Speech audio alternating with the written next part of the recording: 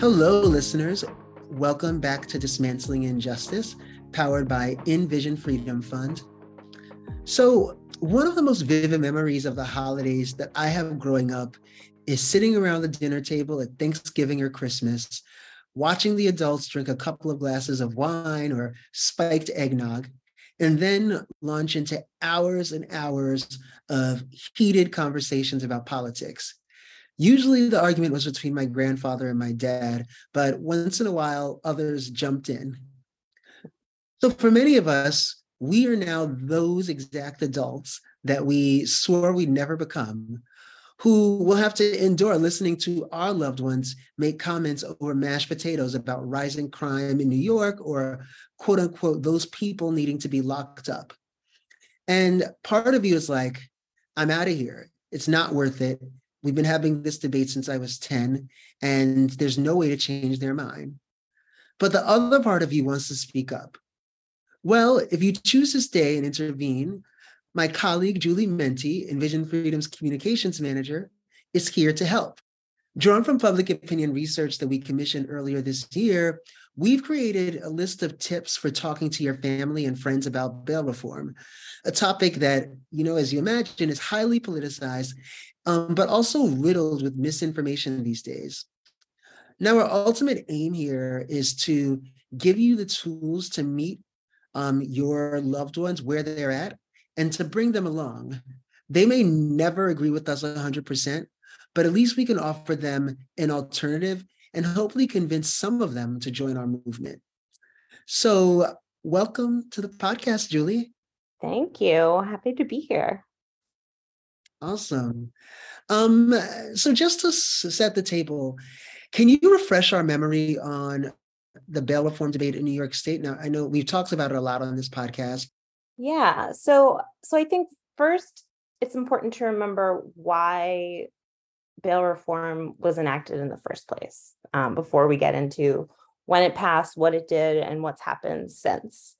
So for decades, really, people have been fighting against the injustice of the bail system and people being jailed pre-trial.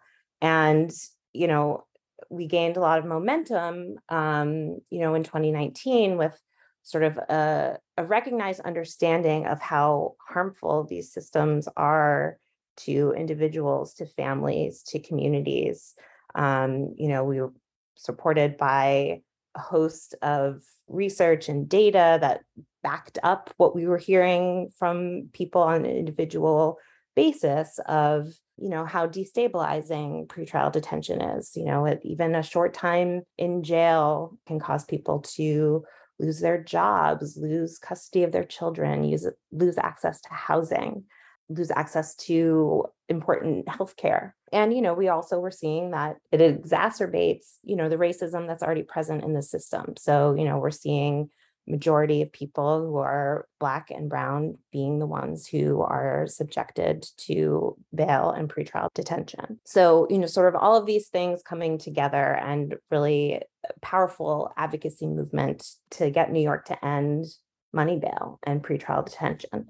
What ultimately passed in 2019 was a reform. So it wasn't an elimination of money bail, it wasn't an elimination of pretrial detention, but they were reforms that would limit the number of people who could be jailed pretrial on bail if they were charged with what was classified as violations, misdemeanors, and some nonviolent felonies. And among other things, it also required judges to consider whether people could afford to pay bail before setting it. So those were sort of the big ticket items of the reform that passed in 2019. It went into effect the beginning of January 2020. And, right away we saw significant decreases in the number of people who were being jailed pre-trial, leading into the pandemic. That probably saved some lives and was really an important piece of legislation that passed. But also at the same time, we were seeing a lot of pushback immediately. And only 4 months into the law being in effect, then Governor Cuomo rolled it back, making it possible for for people charged with some of the offenses that had been previously excluded, they could now have bail set. And the reforms were rolled back again just this year by Governor Hochul. So for the same thing. So, what we've been seeing is that these rollbacks happened, in response to a really volatile political climate and a media climate that is really focused on, playing into people's fears for clicks, for elections. And we've just really have seen a big shift in the way people are thinking about and talking about bail. Dismantling Injustice is brought to you by Envision Freedom Fund. Envision Freedom is a New York-based nonprofit organization that works to dismantle the unjust and oppressive immigration and criminal legal systems while meeting the critical and most urgent needs of individuals impacted by these systemic injustices in the present. You can learn more about our work by visiting us online at envisionfreedom.org or by following us on social media. So this year, we at Envision Freedom Fund actually looked into this question around public perception of bail reform because we've seen so much fear-mongering. Can you talk about the study that we conducted earlier this year? Yeah, so we did some public opinion research. We wanted to better understand what people were thinking about crime, violence, safety, bail, pretrial detention, and also get some insight into what was persuasive to them. What would make them reconsider what they were thinking. And we had a chance to kind of test out different messages, and we learned a lot that I think is going to be really helpful going forward, of just sort of us taking a different approach to how we talk to people on an individual basis, and how as a movement we can better reach people, and again, sort of bring people around this idea, this understanding that bail and pretrial detention are really harmful and actually antithetical to community safety. So clearly we know arguing doesn't work. So what are some effective approaches to talking about bail reforms, say on Christmas morning or after the spiked eggnog has kicked in? Well, I don't know if all of these are an antidote to spiked eggnog, but I think they can get conversations started. So we put together this document, which is on our website, and we'll put it in the show notes, just of 7 tips that can help people have more productive conversations. So the first thing to do is to ask questions and get curious. So you don't want to make assumptions about why your aunt feels a certain type of way or why your dad thinks what he thinks. You really want to get into the root of people's beliefs. And so you have to ask. Where are you hearing this? What kind of experience have you had that's making you feel this way? Can you say more about that? Like, all of those things are going to lead to a much more productive conversation where you're going to learn more and the person you're talking to is going to feel heard. That totally makes sense. Like, people like sharing their opinions, just more broadly speaking, but also, I know, just like as an attorney, the first thing that we learn is to ask more questions than do less talking and to actually listen. So what else? What else can we do? Yeah. So, in addition to, you want the person to feel heard, and really what's at the root of some of these conversations are things that we all want to have, and that's safety.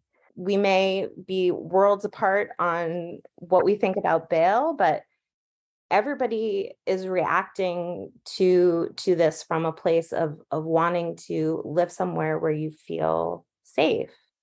And, you have to acknowledge that. And when you dismiss that, or you don't talk about that, or you don't ground the conversation in that, it's much more likely to go off the rails. Yeah. And so Okay, so talking about values, and the values that we can all align around, working in the social justice movement, there's a certain vernacular that we tend to use, like we use words like the carceral state and abolition. Um, and, we have a language in the social justice movement, but how much should we explain that language, or how should we get into that, or Yeah, yeah. I'm constantly checking myself on this too.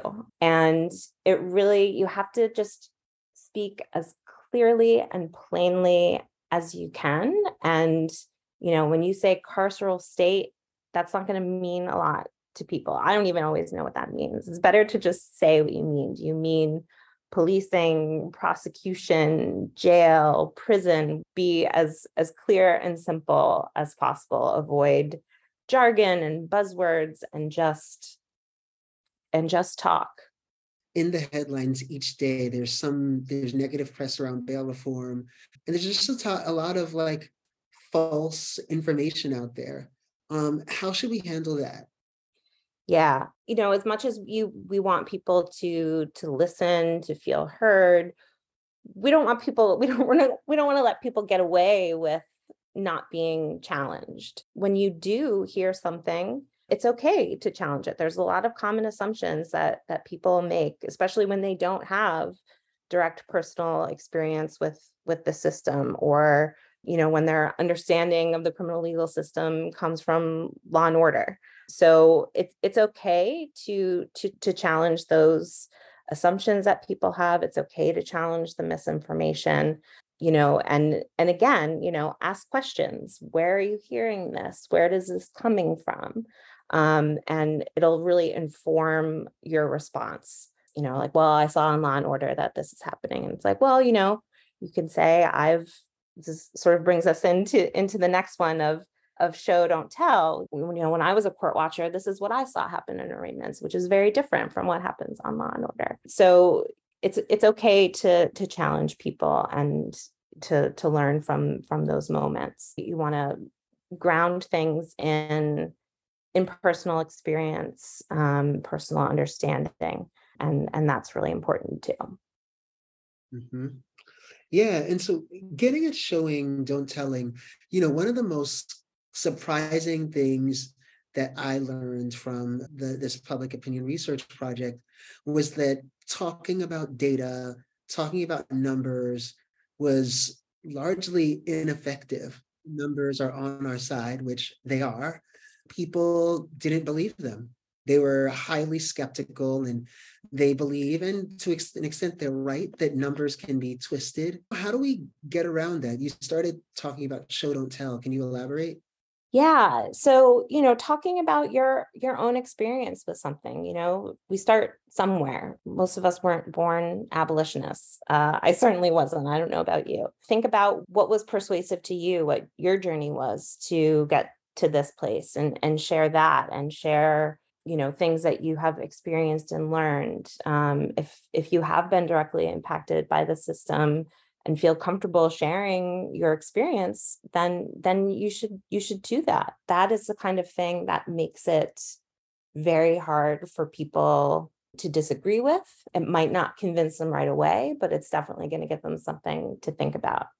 And I know for me, when I've gone home to visit my family, and have been talking about Court Watch for the past 4 years, like, that has really impacted their understanding both of what I do and why I do it, but also, we've had just a lot more conversations about it. I haven't fully convinced everybody yet, but they're a lot more open to the experience because I've shared my own experience with them.